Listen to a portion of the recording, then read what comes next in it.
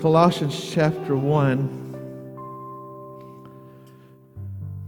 It says, for this reason we also, verse 9, Colossians chapter 1, verse 9, for this reason we also, since the day we heard it, did not cease to pray for you and to ask that you may be filled with the knowledge of His will in all wisdom and spiritual understanding, that you would walk in a manner worthy of the Lord, pleasing to all, being fruitful in every good work and increasing in the knowledge of God, strengthened with all might according to His glorious power, enduring everything with perseverance and patience joyfully, giving thanks to the Father who has enabled us, that literally means who has given us the power, to be partakers of the inheritance of the saints in light.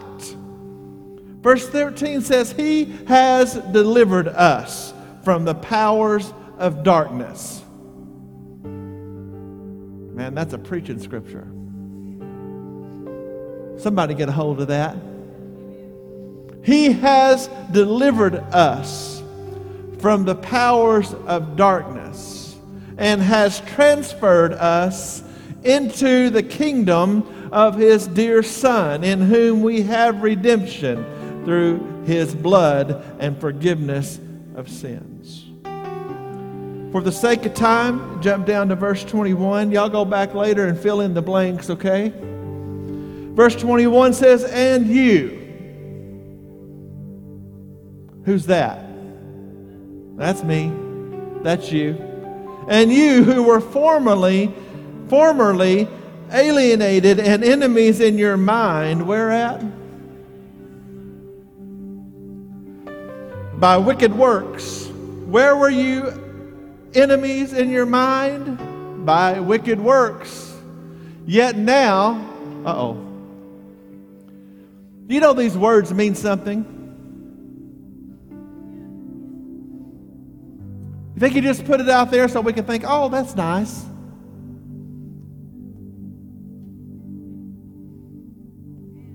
It says, and you who were formerly alienated and enemies in your mind by wicked works, yet now He has reconciled in the blood of His flesh through death to present you holy, blameless, and above reproach in His sight, if you continue in the faith. Oh man, that messes up people's doctrine.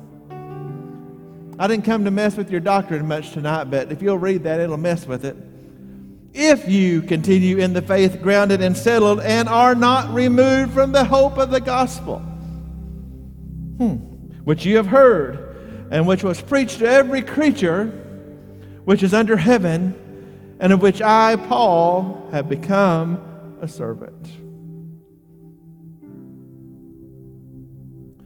Can we go to chapter 2, verse 6? Can you do that? Chapter 2, verse 6. I would encourage you to go read all of the in-between. Chapter 2, verse 6.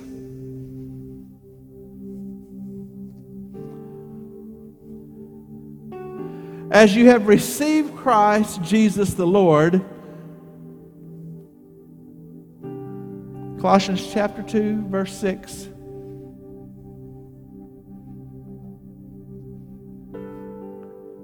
As you have received Christ Jesus the Lord, so walk in Him, rooted and built up in Him, established in the faith as you have been taught, and abounding with thanksgiving. Beware. Somebody say beware. Say it again. Beware. That's a warning, right? Is that a warning? Beware lest anyone. You know what anyone means? Anyone. Lest anyone captivate you through philosophy and vain deceit, in the tradition of men and the elementary principles of the world, and not after Christ. For in Him lives all the fullness of the Godhead bodily. And verse 10 says, and you. are complete in Him who is the head of all authority and power. Can I read that part again? Beware lest anyone captivate you through philosophy and vain deceit in the tradition of men and elementary principles of the world, and not after Christ. For in Him lives all the fullness of the Godhead bodily. And you are complete in Him who is the head of all authority and power. Lord, we thank you tonight for your word. Lord, for your spirit. Lord, for an atmosphere of praise and worship. Lord, we ask now that you would speak to your people through your servant. Lord, that you would give us ears to hear, hearts to receive what you would say to the people. Let our minds be open to what is true. And let us release what is false by the authority of the power of the Word of God in the name of Jesus.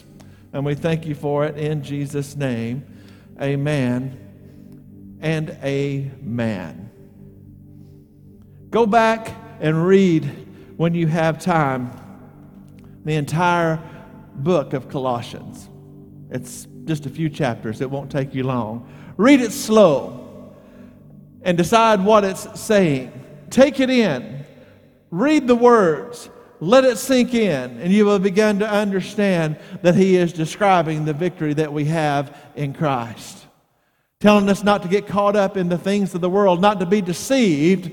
How many times you read, don't be deceived. Don't be deceived by, or beware lest anyone captivate you through philosophy and vain deceit in the traditions of men. The traditions of men mean nothing.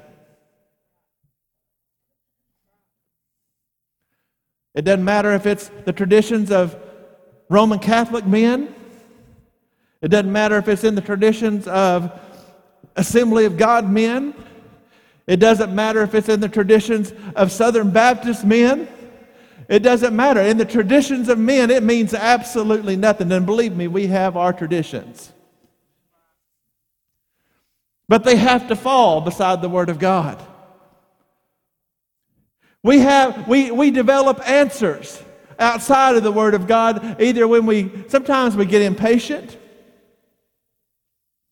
Sometimes, if you let me say it this way, sometimes I think we're just hedging our bet. What are you talking about? We believe God heals, right? But would we hedge our bet that if we pray for somebody that it just wasn't God's time? This done got quiet. We're just barely started and you're already looking at me.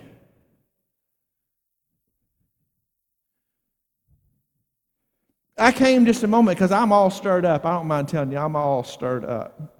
I get all stirred up whenever the church starts making silly things and starts teaching silly things, and not only silly things, but damaging things, hurtful things, things that are going to take us further away from the truth, further away from the gospel, further away from the power of God, further away from the promises of this book. I don't like it. I don't like it.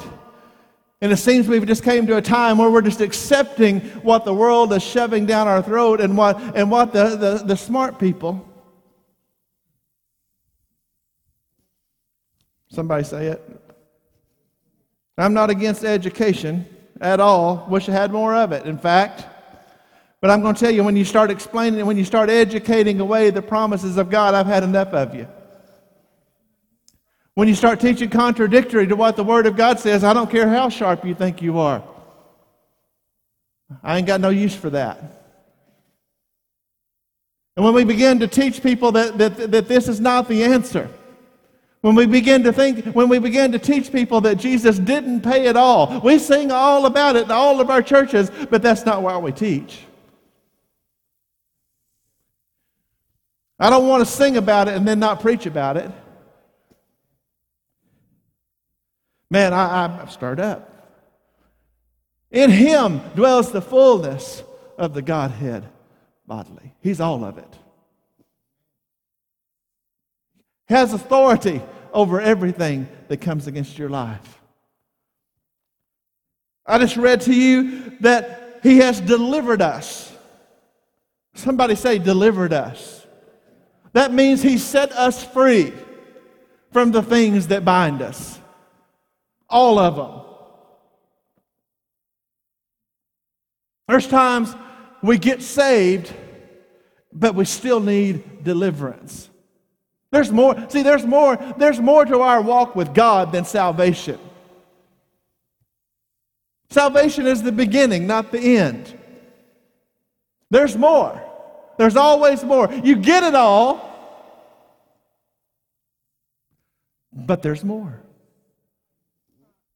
Every time I think I've got all He can give me, guess what? He's a never-ending fountain.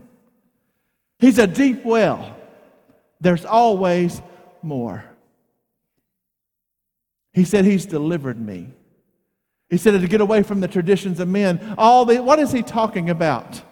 He is literally talking about, Paul is literally talking to the Colossians about that everything they need is in Jesus. I just might as well dive right in because I come to talk to you tonight about soul care. We all need it. I need soul care. And so do you. Buzzwords. Buzzwords. I hate buzzwords. Can I just give you a few keys before I just keep marching in this deep grass? Because I'm fixing to march in some deep grass. Can I just give you some things? Can I just tell you some things? Anytime I start hearing buzzwords, there's a few things I know about it. Hey, you got somebody out there that thinks that they have undiscovered revelation, let's say. That's what I've noticed about buzzwords in the church. And then, because there is no new revelation, I must tell you, there's nothing. The Bible says there's nothing new under the sun. If you study that book, it's in there. Now, He can give you fresh revelation, but I can tell you this right now, the canon of Scripture is closed. He's not writing anymore. Whenever you start getting new revelation on an old book, you'll get bad doctrine. Doctrine. Everybody gets caught up in that. That's not a buzzword. That's an old word that it has become unfashionable. Doctrine just means teaching. And you need teaching. I need teaching. We all have to have. Paul talked about doctrine throughout all of his letters, that you need sound doctrine, sound teaching. Yes.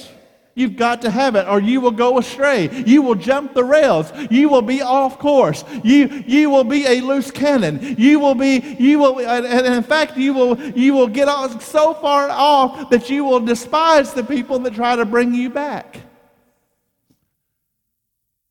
By the truth of God's Word.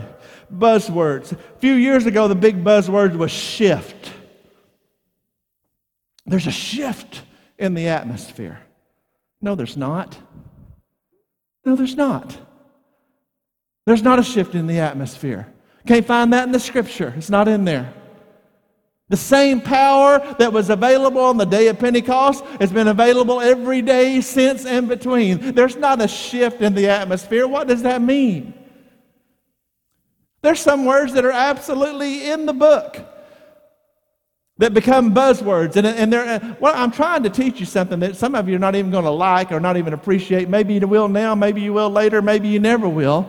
But I'm trying to tell you, when you start hearing buzzwords, today you're finding things that somebody has. They're really usually trying to sell a new book or a new album or album. That kind of dated me. They're trying to sell something. And they're trying to elevate themselves to a special place of understanding that you little people just are not going to be able to understand unless somebody much smarter and has much more revelation than you do. That's the attitude.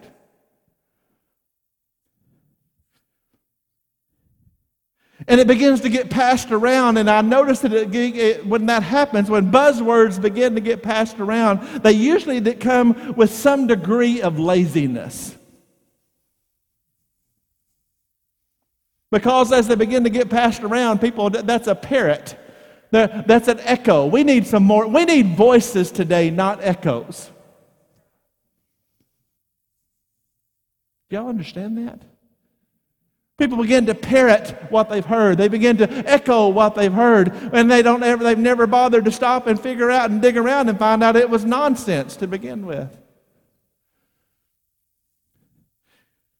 I remember a few years ago, it was God was opening portals of glory all over in different locations. No, He's not.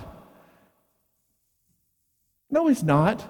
You know how I know? Because Joel prophesied and Peter repeated it in Acts chapter 2 that says, in the last days I'll pour out of my Spirit on all flesh. See, if he's opening portals here and there, that's a spot here and a spot there, and He's available to everyone. There's one going around right now that's absolutely a Greek word that's absolutely correct, but every time I hear it, I cringe because I know where they're about to go. And they start talking about that we're the ecclesia. Indeed, we are the ecclesia. Indeed, that is the Greek word for church, and it's correct. But I don't have a problem with the word ecclesia. I have a problem when it became a buzzword and people began to repeat the nonsense that came after it. I'm just laying a little ground. I'm really going to talk about soul care because that's the buzzword going around right now. Soul care. You need soul care. I find my soul care. Well, let's talk about it a second. What are we? We're spirit, soul, and body. Is that right? And we've said that a few times around here, haven't we? We are spirit. That is the highest. That is our highest nature. We used to say we're body, soul, and spirit, but really we're spirit, soul, and body because my body is the least thing I have. It is the most temporary part of my triune being. Well, you start messing with people, then that could help somebody with doctrine right there. I'm a triune being, but I'm one. Some of y'all didn't even catch that, did you? Hey, I'm spirit, soul, and body. The Bible clearly says that I'm a triune being, but you know what? I'm just one guy. But you know what? One of these days He's going to separate my spirit and my soul from my body. And indeed, it can be broken down further than that because the Word of God tells it says that this book, that the Logos of God, right? Says it is living and powerful, sharper than any two-edged sword. Yes? Piercing even to dividing asunder the joints of the marrow, the soul, and the spirit,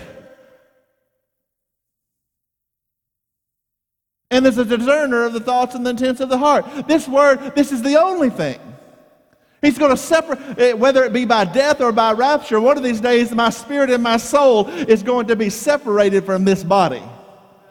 And He's going to give me a brand new one. I could upset some people already right now. That's the reason I couldn't care less if you put this in a fancy box and pay too much money to bury it, or if you shake and bake it. I don't care. I'm never going to need it again. We make spiritual issues out of non-spiritual things. I couldn't care less. I'm never going to return. When I leave this old body, I'm never coming back to it. It'll be hard to believe, but when He puts me back in the body, it'll be better looking than this one. And that's hard for y'all to swallow, but it's going to happen.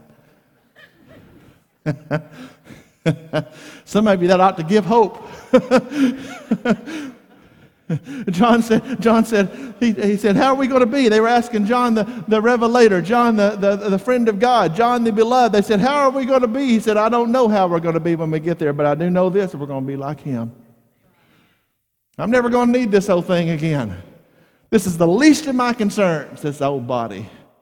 But it says that the soul and the spirit can be separated one way. How's that? By this.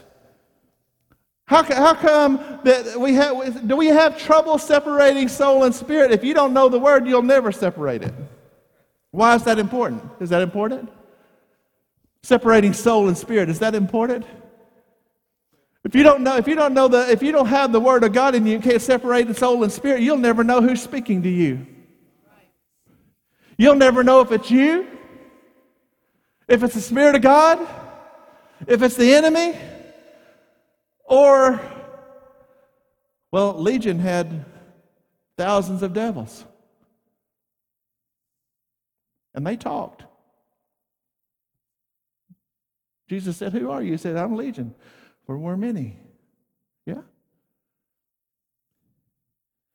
So we got to know something about soul care. We got to know something about how God put this thing together. Somebody with me? Man. Body, that's obvious. We talk about this all the time, but we're going to say it again because we're going to get to some things here in a minute. I like to always give you everything that I can in the time amount of frame that I have to give it to you so you know what we're talking about. This body, it's pretty obvious. Whenever I'm done with it, I'm done with it.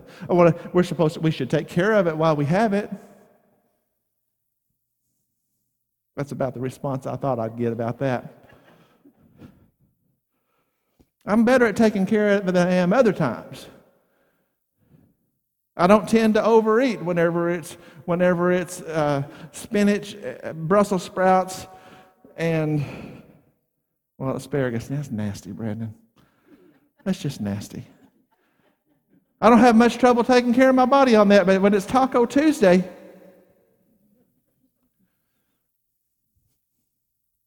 my soulless nature takes over. I'll say things like, "Oh, I'm miserable. I can't eat another bite."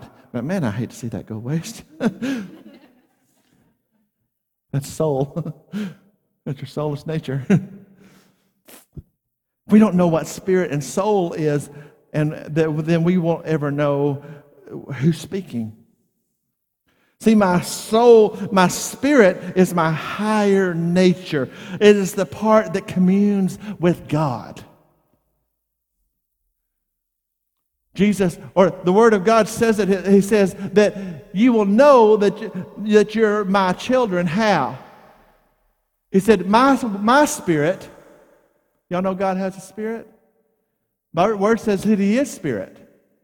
How can you can't even worship God unless you're spirit. It says God is a spirit.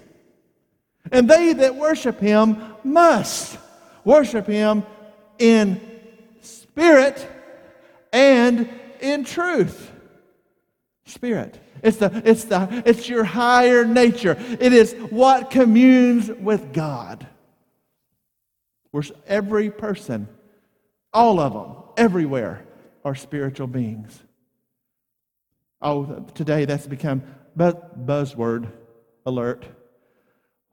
You a believer? You a Christian? Yeah. Well, I'm not real religious. I'm spiritual. Man, I hear that. Anybody ever hear that? I'm not really into church and all, but I'm spiritual. Am I wrong or right? Well, of course you're spiritual. We're all spiritual because we're spirit, soul, and body. It's the highest nature we have. Of course we're spiritual. Just because you're spiritual don't mean you're wholly spiritual.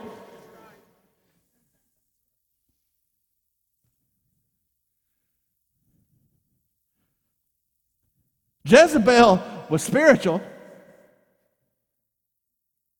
She was a devil. The demoniac of Gadara was spiritual. 5,000 of them worth. Oh, somebody. Spiritual. That's your spirit. The part that deals with God and spiritual things. Your highest nature. And then there's what we all deal with all the time. Our soulish nature. What is that? Your mind. Your will. Your emotions.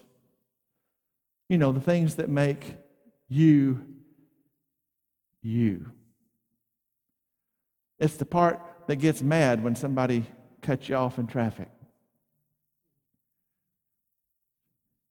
Just so you know, the biggest mistake you can make in Houston is to turn your blinker on. Just do it. Thank you. Same thing in Little Rock. Turning your blinker on, that doesn't mean they're going to let you in traffic. It means they're going to step on it and try to outrun you. You're going to miss your exit. Then your soulish nature is going to rise up. Oh, they all spiritual. I see you. Spiritual. Soulish nature, mind, will, emotions, the things that make you you. And the only way to separate what is your spirit man and what is your soulish man is the Word of God. That's it. Why does all this matter? We're going to get there in just a second. If you don't know, how many's ever struggled? I just don't know if that. Have you ever been there? We've talked about it before. This is not new material. We're going to get to some stuff here in a minute. But how many's ever been praying about something? You've been praying about something. You know, it's much easier to answer from God if you hadn't already made up your mind what you want to hear.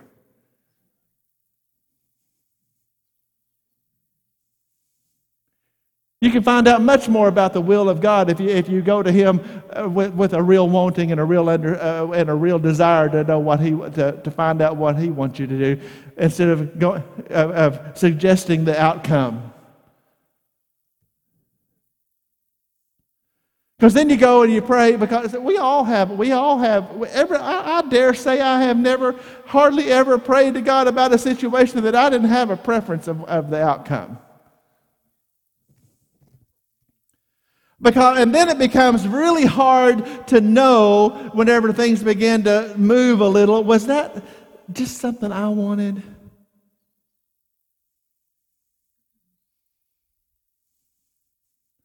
Or, come on, don't act like you had never been here before.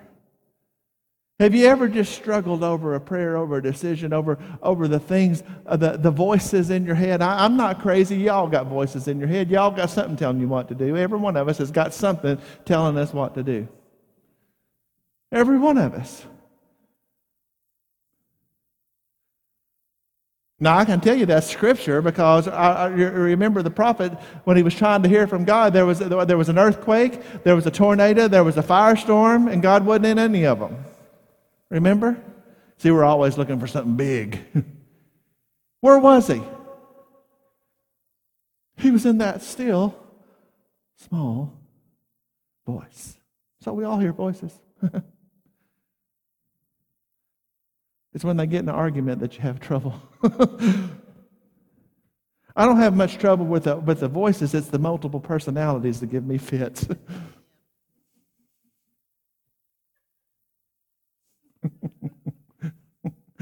Y'all need to lighten up. It's okay to laugh a second. Mind, will, emotions. Can I give you a news flash about this soulish nature? Because we've heard church terms all of our life that are not really well defined, and then there's translations that sometimes you have to look it up every time when the Bible deals with the heart of man, because sometimes he's dealing with the soul, sometimes he's dealing with the spirit, and context is everything, and you got to go look up the word to find out if he's dealing with the soulish nature or the spirit man or all of those things. You got to find out what he's talking about. But I got a news flash that's just going to blow your mind. Your mind never gets saved.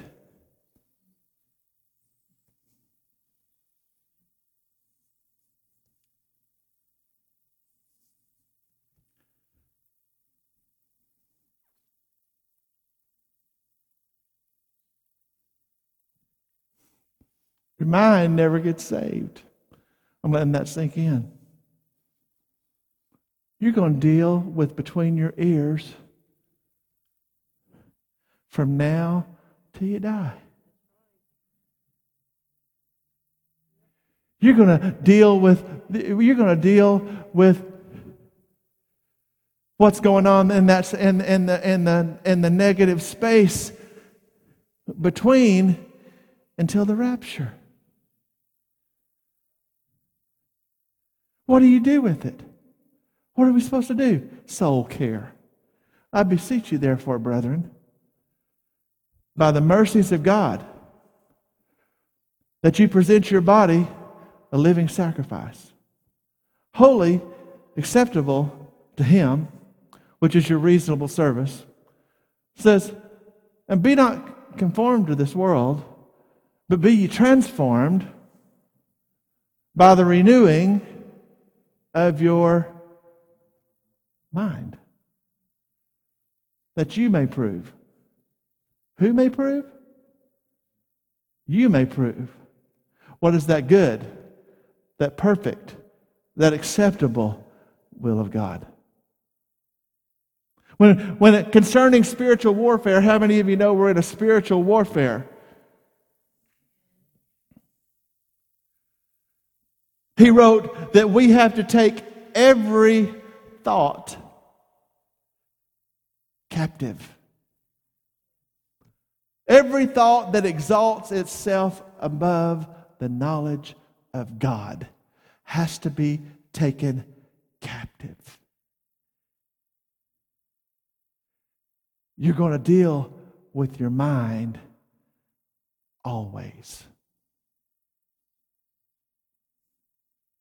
Be transformed.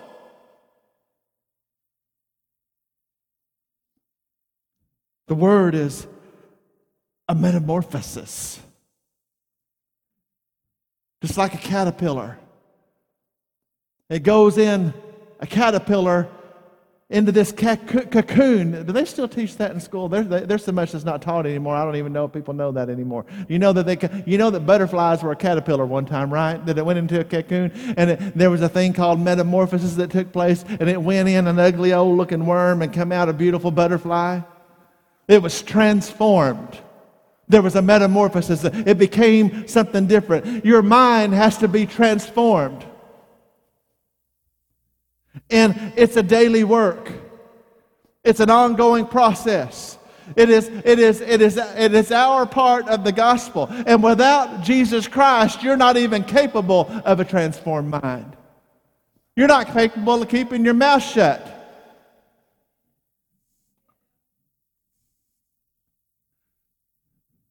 Some of us ain't real good at it with Jesus. But I got a filter now.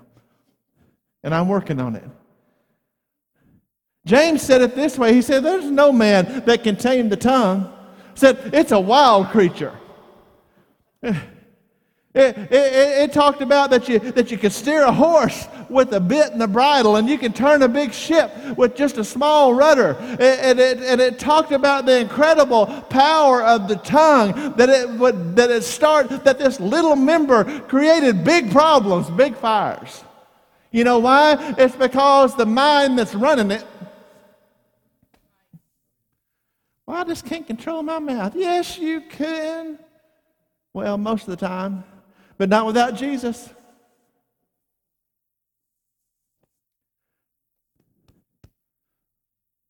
If you don't have the Spirit of God, you can't control your mind, your thoughts, your will, and your emotions. You're out of control. You ain't listening. Not just me. Not just you. Oh, we can discipline. We can have some self-discipline up to a point. But how many of you know that jumps the rails sometimes?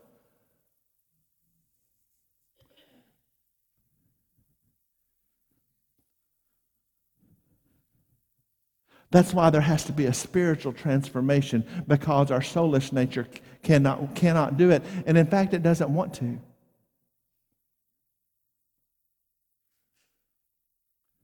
I didn't desire to quit telling people off until I had a little help from Jesus. And every once in a while, I didn't talk to him good enough that morning, and I still have trouble. But I have to bring it into captivity. I have to. One of the things that helped me, one of the things that helped me with that?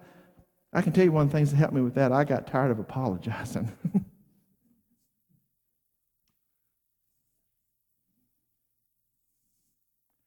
Because,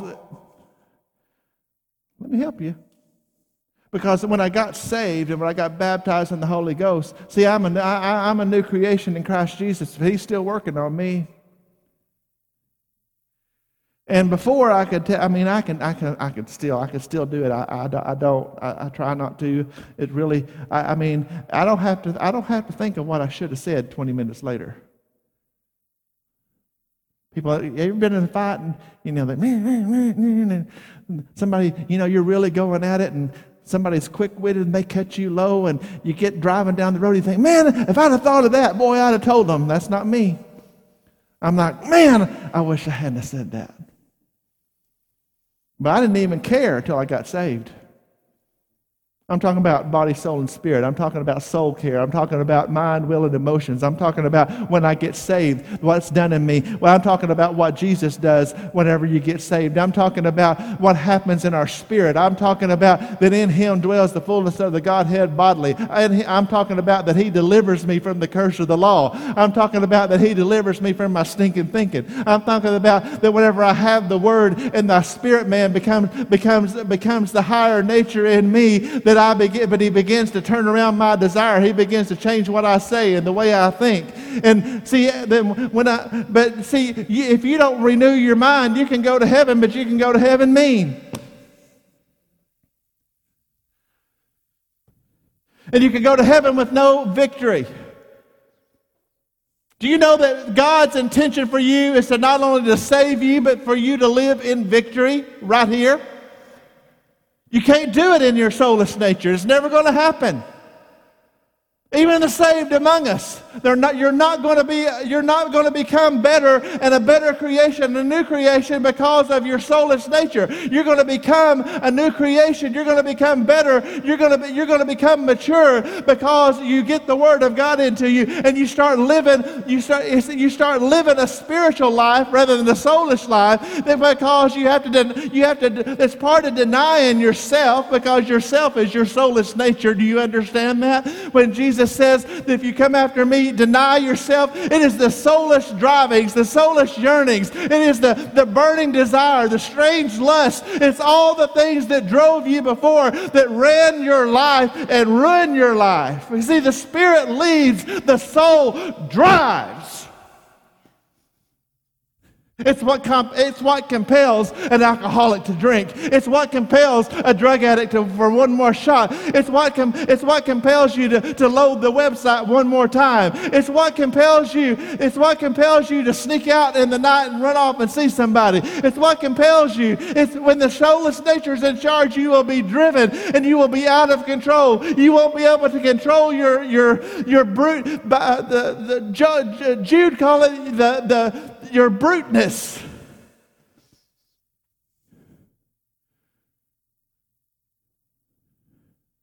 Soul care.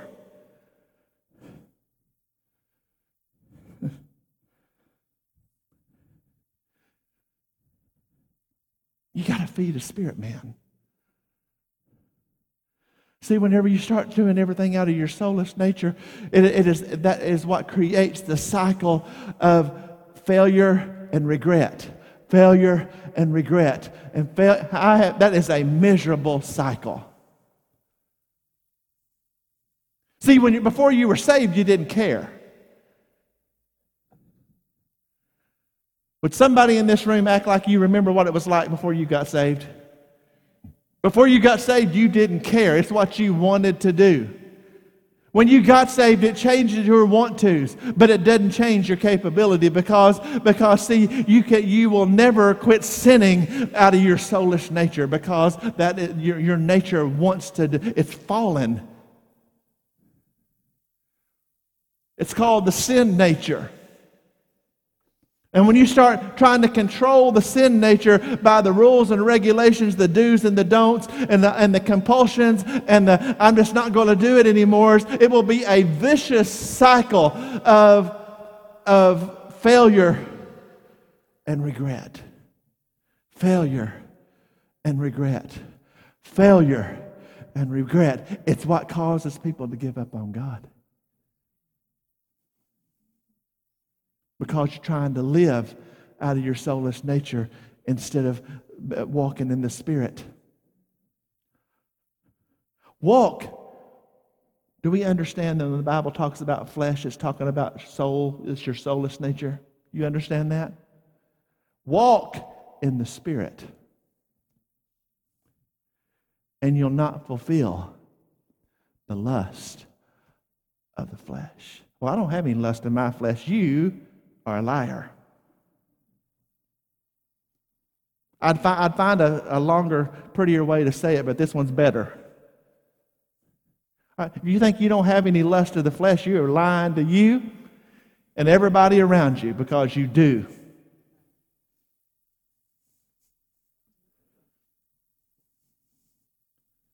The only way to not walk in the vicious cycle of failure and regret is to learn to walk by the Spirit. Renew your mind by the Word. Walk in the power of the Spirit. See, can I help you with something? What did I say that soul was? Mind, will, emotions. Yes? When you got saved, I'll tell you what did not happen.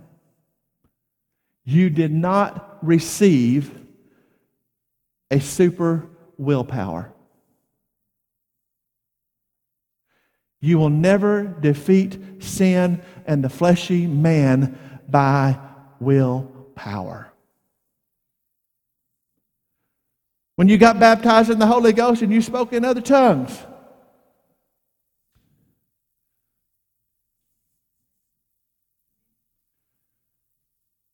sometimes I don't know if we know it, but sometimes you get some of the most solid things as anybody I know. It's not because it's me, it's just because it's Scripture and it's true. And some people aren't willing to teach it, and I am. When you get saved, you didn't get a super willpower. And if that's the pattern you follow, it is what causes you to fail miserably.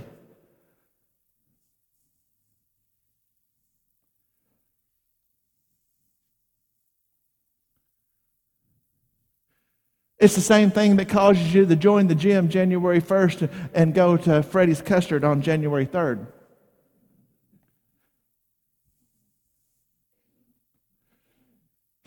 Every year, talk about a vicious cycle.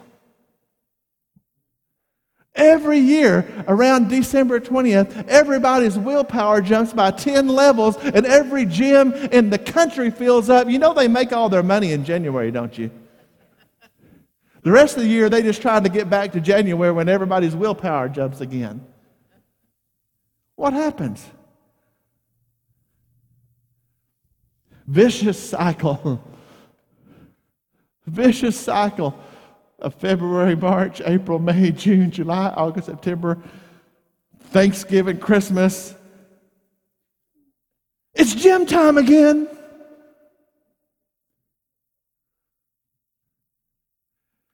There's not really a more clear picture of what we try to do to live this life whenever we don't know that the soul of man will never support a spiritual victory.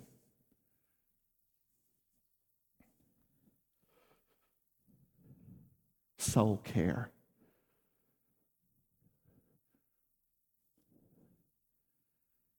Trying to decide if I just keep waiting and keep digging.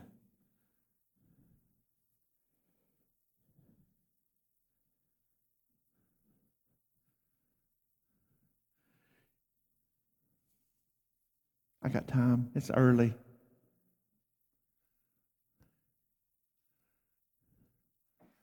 Are you with me so far?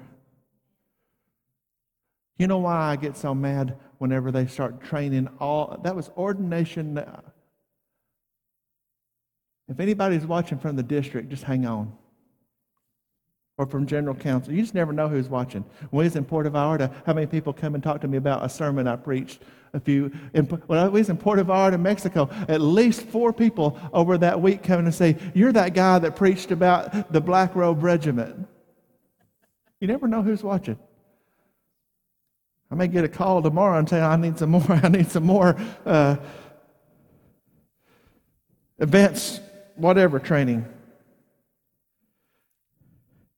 Whenever the church starts telling people that there's situations in your life that Jesus didn't pay for.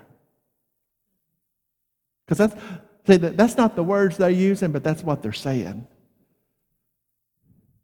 I touched on it again this morning, and here's some things I want you to understand. I understand that the Freudian psychologists can define problems and spell them out for you. I understand that.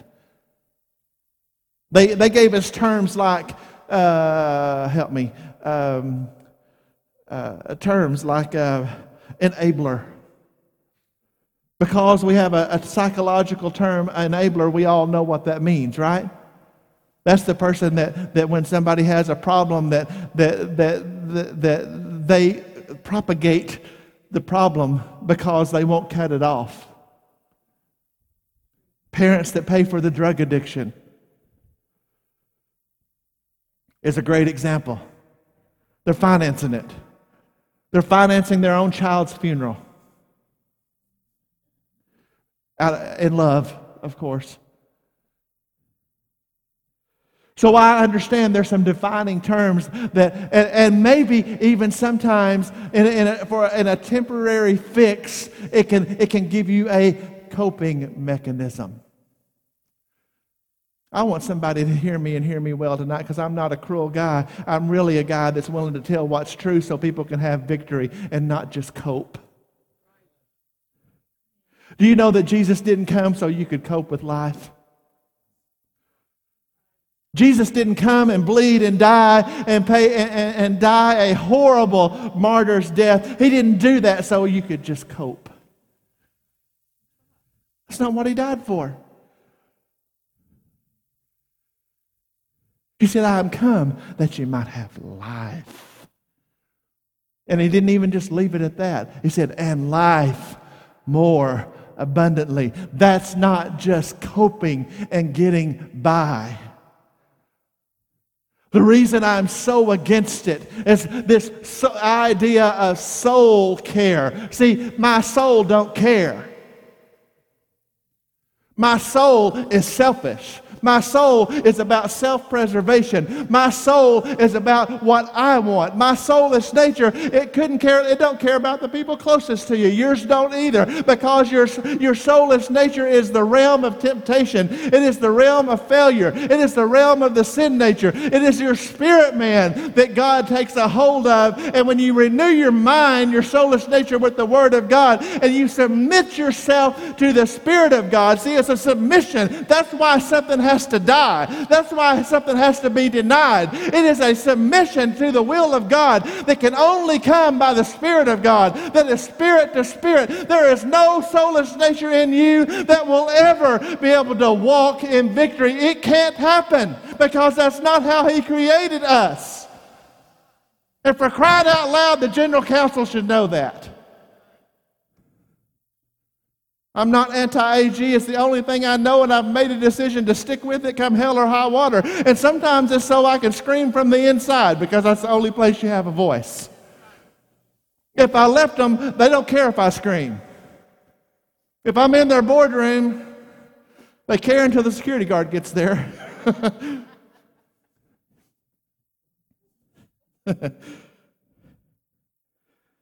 See, it's a misconception. It's a lie. It doesn't matter what any label you put on it, because, see, the psychologist is his foundational teaching is that all men are good and just misunderstood.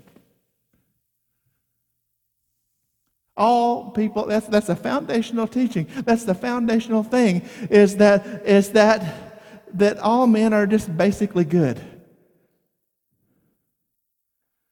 Is that true? Is that true? That we're just born basically good? Well, besides the fact that the evidence is to the contrary, which is anecdotal, I can give you something that's not anecdotal.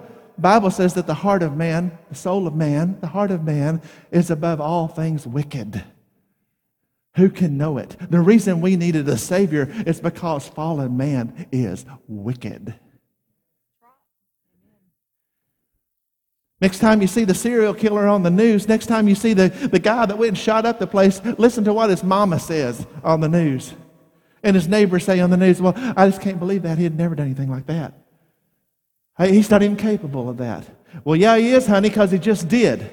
And the reason he is because the heart of man's above all things wicked. You say, well, there's exceptions to that rule. I believe the Word of God said there's none righteous. No, not one.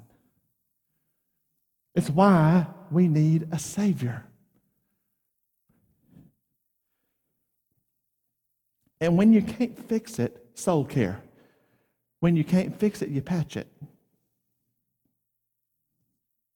Because they don't have an answer.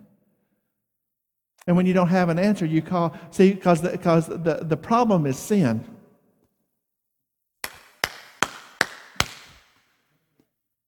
Man's problem is sin. The problem is sin. There's no other problem. Would you look at me and understand something? There is no other problem on the face of this earth that's not rooted in sin. Sin is the problem. Sin is the problem. Sin is the problem. But there is a remedy. There's a remedy. There's a remedy. There's an antidote. That there's only one antidote, and it's the blood of Jesus. It's the only thing that can correct the problem. It is the only thing that can set the captive free. It is the only thing that can deliver the heart of man. It's the only thing that can change our situation. It's the only thing. It's it. It's it. When all of man's excuses and remedies come up, when they can't fix it, when they can't fix the problem, and they can't because the problem is sin, when you can't fix the problem, then you label it a disease. Whew.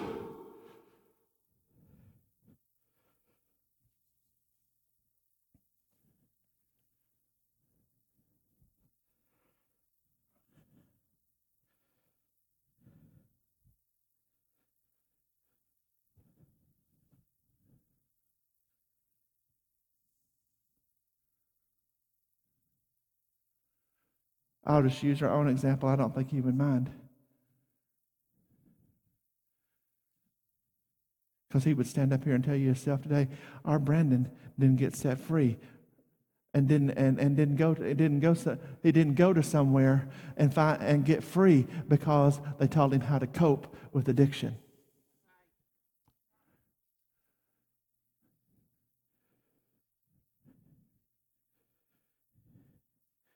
He went somewhere that told him the truth and gave him the Word of God. And he allowed the power of God in his life to deliver him from the addiction. I'm going to tell you something. And I'm going to say it flat out.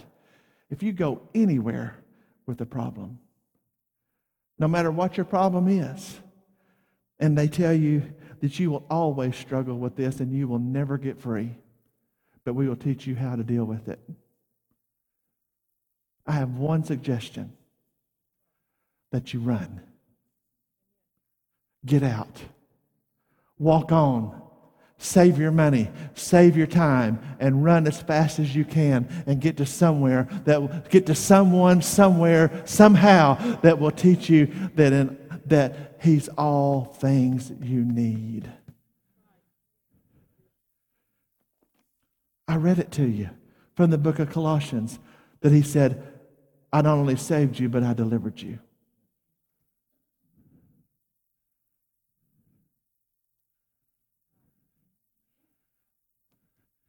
You want to know why I have no tolerance for it? Why it makes me fighting mad? Why it makes me want... literally, I had to get up and go to the bathroom or I'd have probably got thrown out of the Assemblies of God. You don't know why? Oh, JR, it's not that big a deal. You ought to just learn to go along to get along. I'm going to tell you, because that destroys lives. The ministry is the business of life and death. What happens right here, what I'm responsible for, is the very eternity of the men and women, boys and girls under the sound of my voice. Do you know that?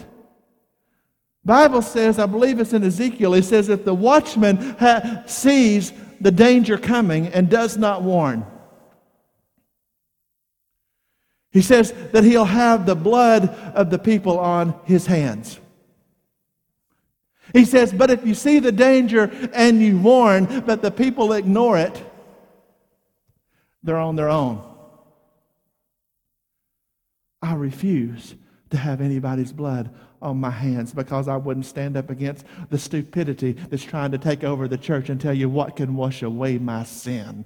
Nothing but the blood of Jesus. What can make me whole again? Nothing but the blood of Jesus. Oh, precious is the flow that makes me white as snow. No other fount I know. Nothing but the blood of Jesus. Nothing, nothing, nothing, nothing, nothing. Tell people when they come to see me, they need a counselor. I'm not a very good counselor if you don't want to hear the Word of God. I can tell you that right now. If you don't want to come sit across from me and tell me what's going on, your secrets are safe with me. I promise. I'm not going to tell it to a soul. I'll leave Heather in the dark. I'm not going to tell anybody. You can come say anything you want to. But if you came for an answer and you want something besides the Word of God, you've come to the wrong place because that's all I got. And it's all I got because it's all I want. And it's all I want because it's more than enough.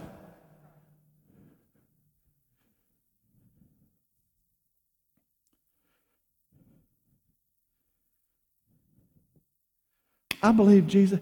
It's one of the reasons, one of the things he asked about when he comes back. Listen to me.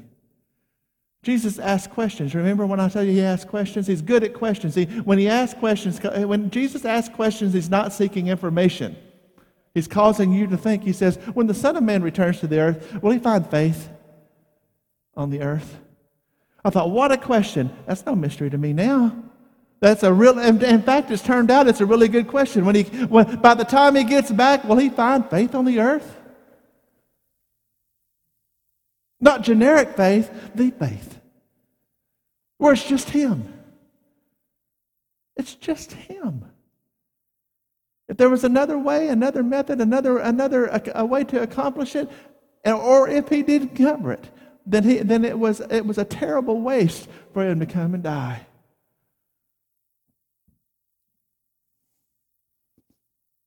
Will we find faith on the earth? On the way to the cross. Now think about what we're saying. This is so applicable. I'm talking about what's being pushed on us, and I'm telling you, I'm fighting against it with everything I got. I want you to know better. When it come time to go to the cross, because see, when you go to the cross, somebody's got to die. He was on his way to the cross. He said, are you going to leave me too? Peter said, where would we go? Well, we need to ask ourselves that question. Where would we go? You alone have the words of life. It's so clear. Soul care. My soul is resting tonight in his care.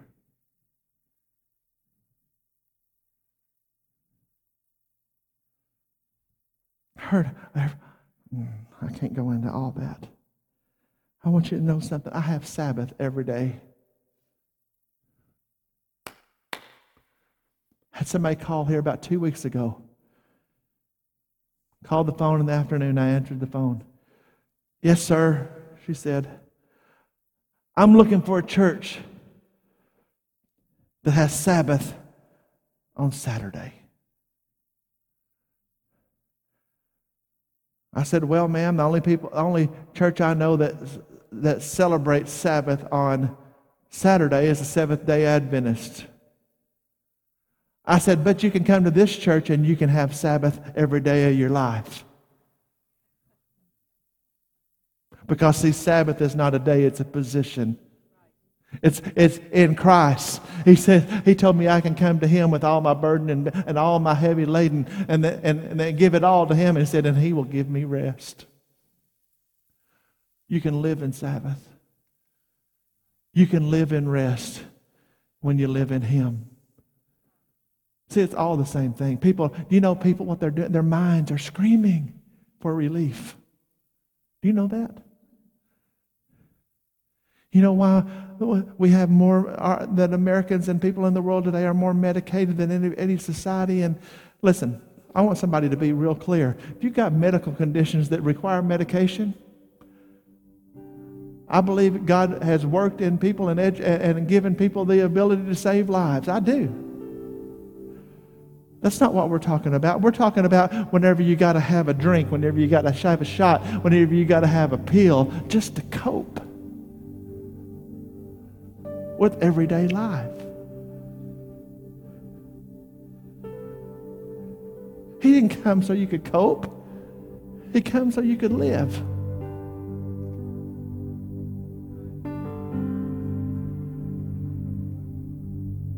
Soul care. He came to put my mind at ease. See, when the chastisement of my peace was upon Him, it doesn't matter what's going on in my life or all around me. If life's falling apart and all hell is broken loose, I can lay down and rest because I'm in Him. You say, well, that's good for you. You know what I think? Why don't y'all make your way to the front? We're going to pray. If I don't fall on my face.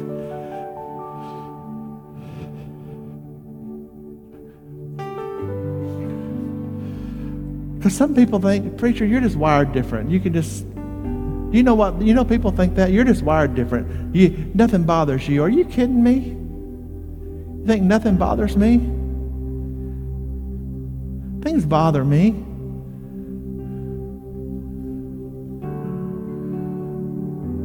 But I had a pastor that used to teach me the same kind of things. Come on in.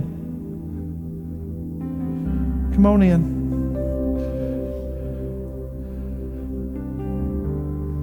Brother Johnson used to say things like this. He'd say, listen, what are you worried about?